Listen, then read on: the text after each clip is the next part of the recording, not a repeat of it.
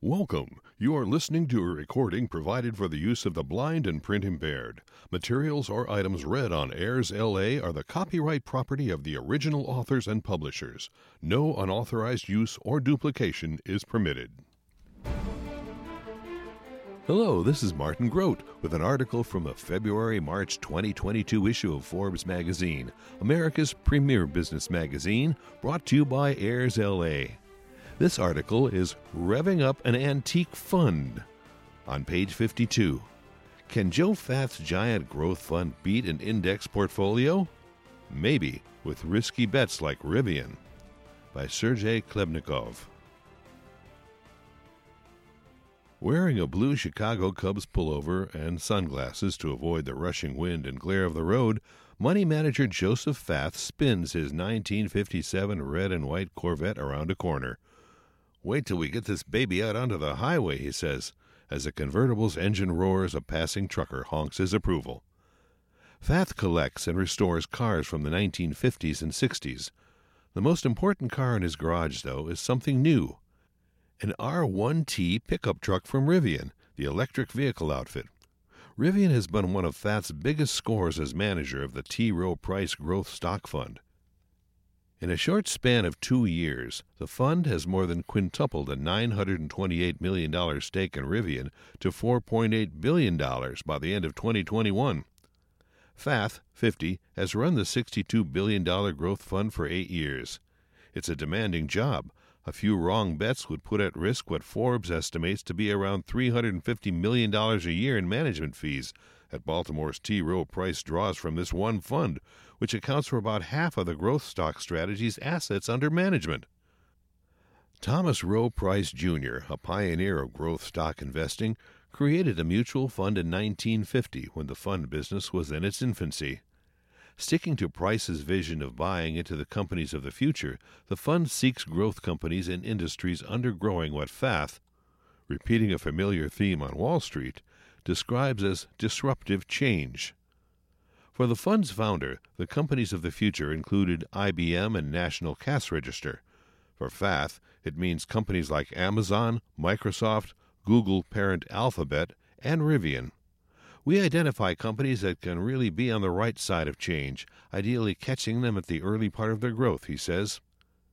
Companies on the wrong side are not just retail stores and automakers.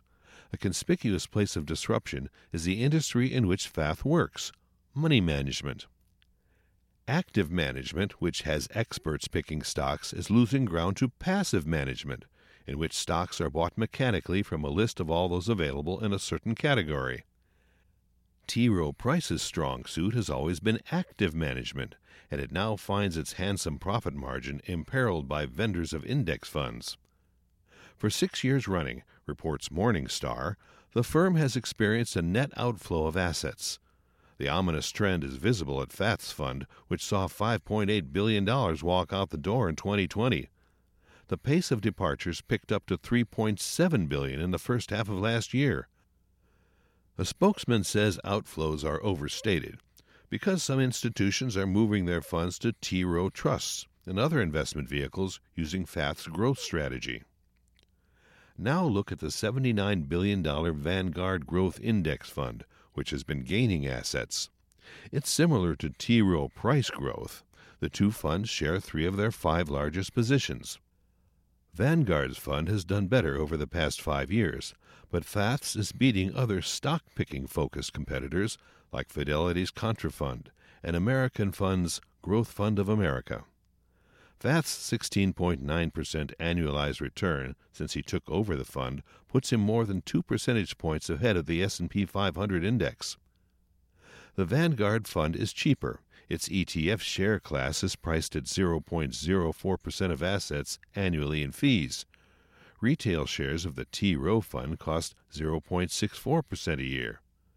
Fath's formidable task? To persuade his shareholders to keep paying 16 times as much as they would at Vanguard for a collection of growth stocks. What does he have to offer? One advantage: deals like the one that got the fund into Revving, which went public at a $90 billion valuation last November.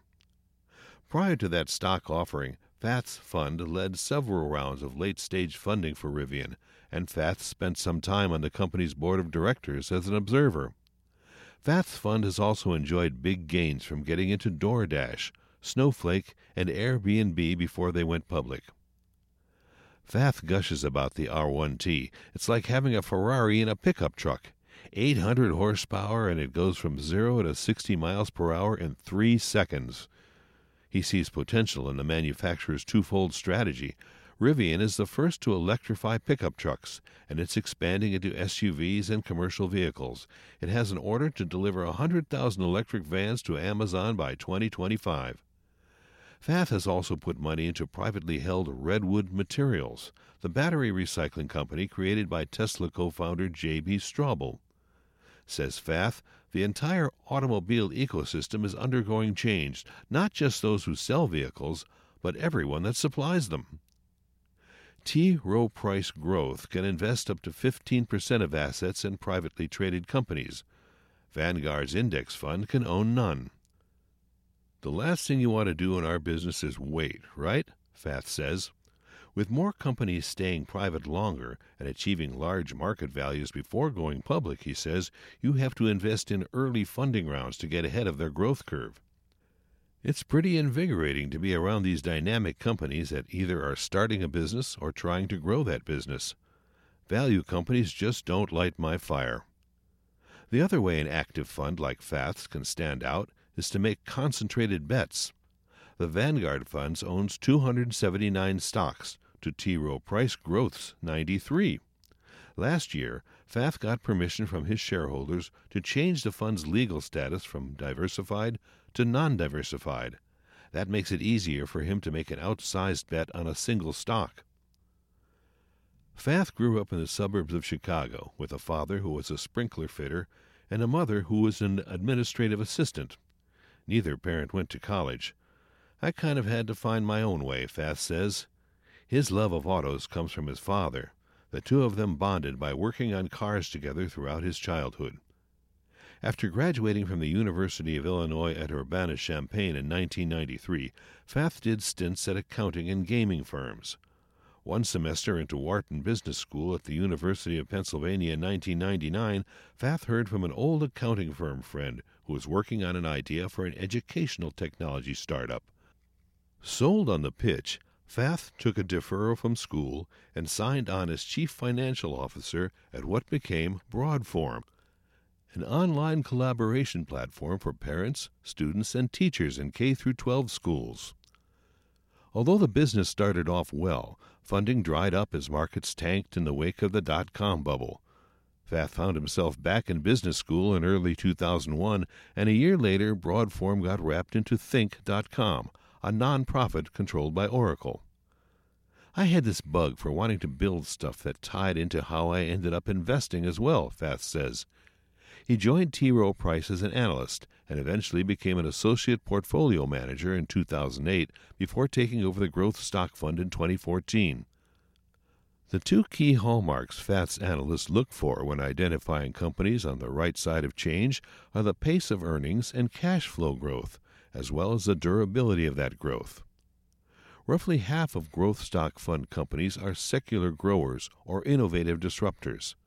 Another 15% to 25% are cyclical growers, such as financials and industrials, which can sometimes see double-digit growth, Fath says, though that tends to be fleeting.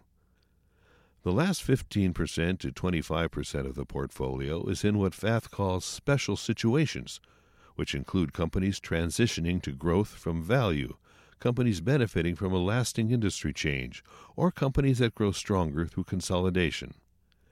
Example, Microsoft. In the early 2000s, it was very much on the wrong side of change with desktop, Fath recalls, but after Satya Nadella took over as chief executive in 2014, the company pivoted into mobile and cloud computing, eventually returning to double-digit earnings growth. Fath started buying the stock in 2015, and Microsoft, at 10% of the fund, is now his largest holding. Microsoft, Apple, Meta Platforms, Facebook, and Amazon have continued to find new ways to win by shoring up existing businesses, innovating, and expanding into new markets. Just as Amazon saw payoffs from web services and advertising, Meta is poised to see a return on its recent expansion into e-commerce and eventually its metaverse project, Fath predicts. The fund's mandate permits him to venture abroad. He owns TikTok's Chinese parent company ByteDance, Dutch semiconductor manufacturer ASML, and Singapore-based consumer internet company Sea. He particularly likes Sea, which has 3 businesses: digital entertainment, it's known for its Garana Free Fire video game, e-commerce, and digital payment systems. Fath sees potential as the company expands its online shopping business and moves into new markets such as South America. High-flying growth and technology stocks have been under selling pressure in the past 2 months. Revving is trading at less than half its peak price, so is Snap, the camera and social media company formerly known as Snapchat, and the fund's 16th biggest holding. You have to put up with that volatility to get the long-term upside, Fath says. He's a long-term player with a turnover of 33%, making his fund one of the sleepier, actively managed growth stock portfolios. Hang in there, Fath says to shareholders. We're going to continue to make investments in companies that are changing the world or are taking advantage of an opportunity that exists in their sector. If you have confidence in the durability of that growth profile, it can bail you out over time. It's somewhat poetic that Fath, with his appreciation for what he calls the golden age of U.S. manufacturing in the 1950s and 60s, now runs a retro fund from that same era. Finding parts for old cars can take years, he says, but just like finding new high-powered growth stocks to invest in, that's the treasure hunt of it all. And that concludes the article Revving Up an Antique Fund by Sergei Klebnikov.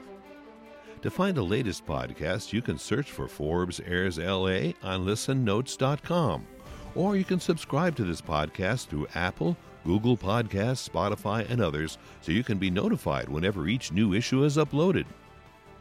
Airs LA is a 100% voluntary organization whose purpose is to provide information to those who are blind or print impaired.